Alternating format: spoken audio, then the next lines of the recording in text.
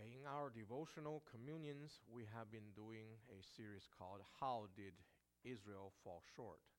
Okay, before that, we did a series called The Spirit of the Law.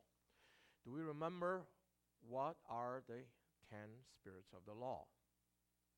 Vertical and horizontal. The vertical dimension includes 5. What are they? Be grateful, be faithful, be consistent, be trusting, and then be obedient. Okay? And then the horizontal ones are respect life, respect marriage, respect property, be just, and be fair. Okay? And then we have found how Israel fell short in the vertical dimension, each one pretty early. They were not grateful very soon when they ran out of water, right? And they were not faithful when they made the golden calf. Okay? And then they were not consistent when they became like the Canaanites right after they entered Canaan. Okay? The Benjamites who raped a woman to death, and their husband had to cut her 12 parts. Remember that? So they became just like the Canaanites very soon, at least part of them. And then they were not trusting, in other words, not obeying the sabbatical laws, okay, sabbatical years. Okay, they were not trusting. About the time of Gideon, okay, at his time, already 4 cycles has passed. Part of people kept the sabbatical years, the Jubilee years in the 50s. Part of them mounted the easy way. They put it in the second half of 49. And then it seems that the easier way won out because people don't have enough faith, and Gideon went along with it, and he didn't even enforce it.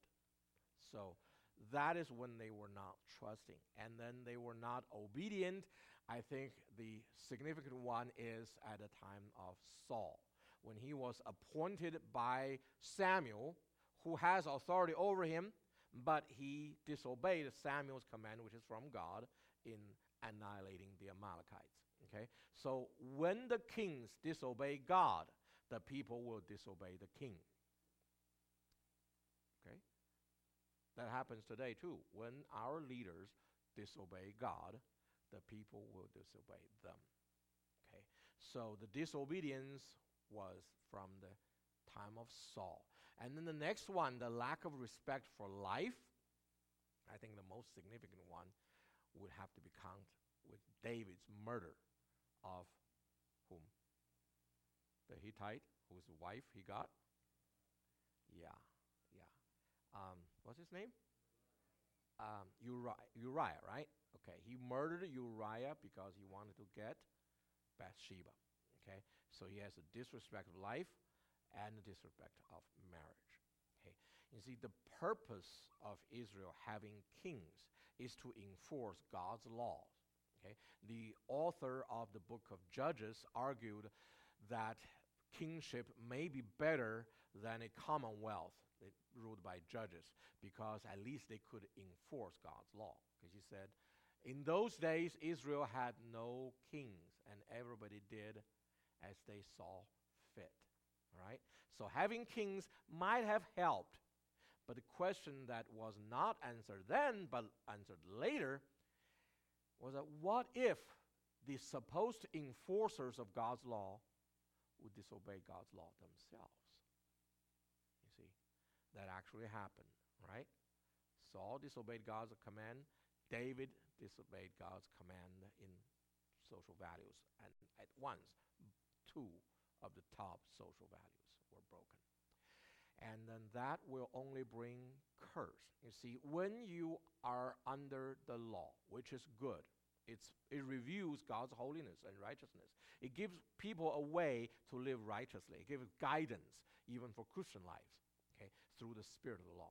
However, if you're under the law, you're not just under one. If you're under one, you're under it all, okay?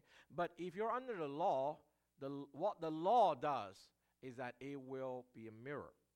And when you look at it, you see the dirt on your face, okay? You cannot just crash the mirror and that doesn't remove your dirt on your face, right? So the law is always there. It will always be a mirror, and it reflects how man will fall short.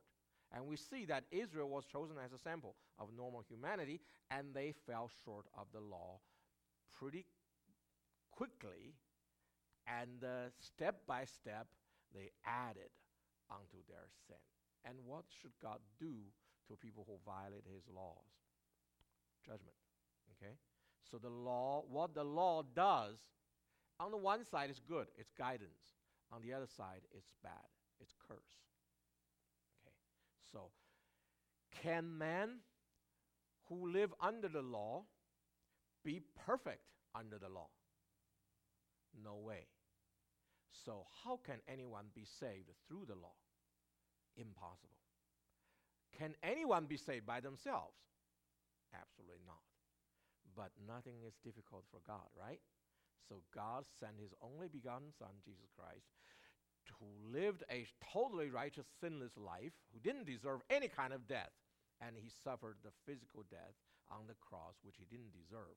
And he did that because of his obedience to his Father and his love for us. And when we open our heart to receive this love, we and Christ will be united. The church will become his bride, and we shall inherit the kingdom of God together with him for the eternity to come. And none of those are deserved by us, but all of them are promised and given.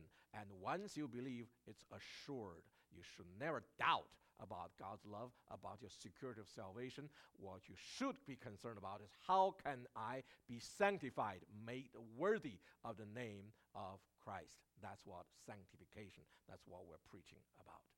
So, as we gather today, when we do the communion, remember the grace of Christ Jesus. He died on the cross. Like this bread, when you crunch this bread, remember it's a sinless life that suffered our deserved death. So, remember his grace and then live our life accordingly. The body of Christ was given to us on the cross. We take this bread in remembrance of him.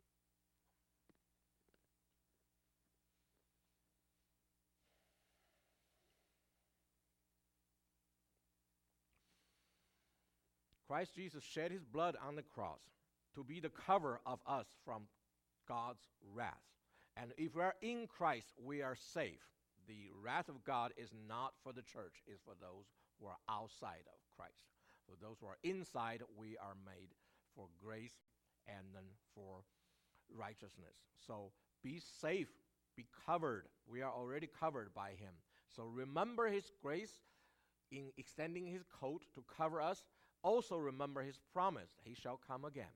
He will rule over the world, he will judge the evil, and we who have served him after our salvation, based on our works, we will be giving rewards accordingly. So live for that day, be righteous, be faithful for his glory. The blood of Christ was shed for us. We take this drink in remembrance of him.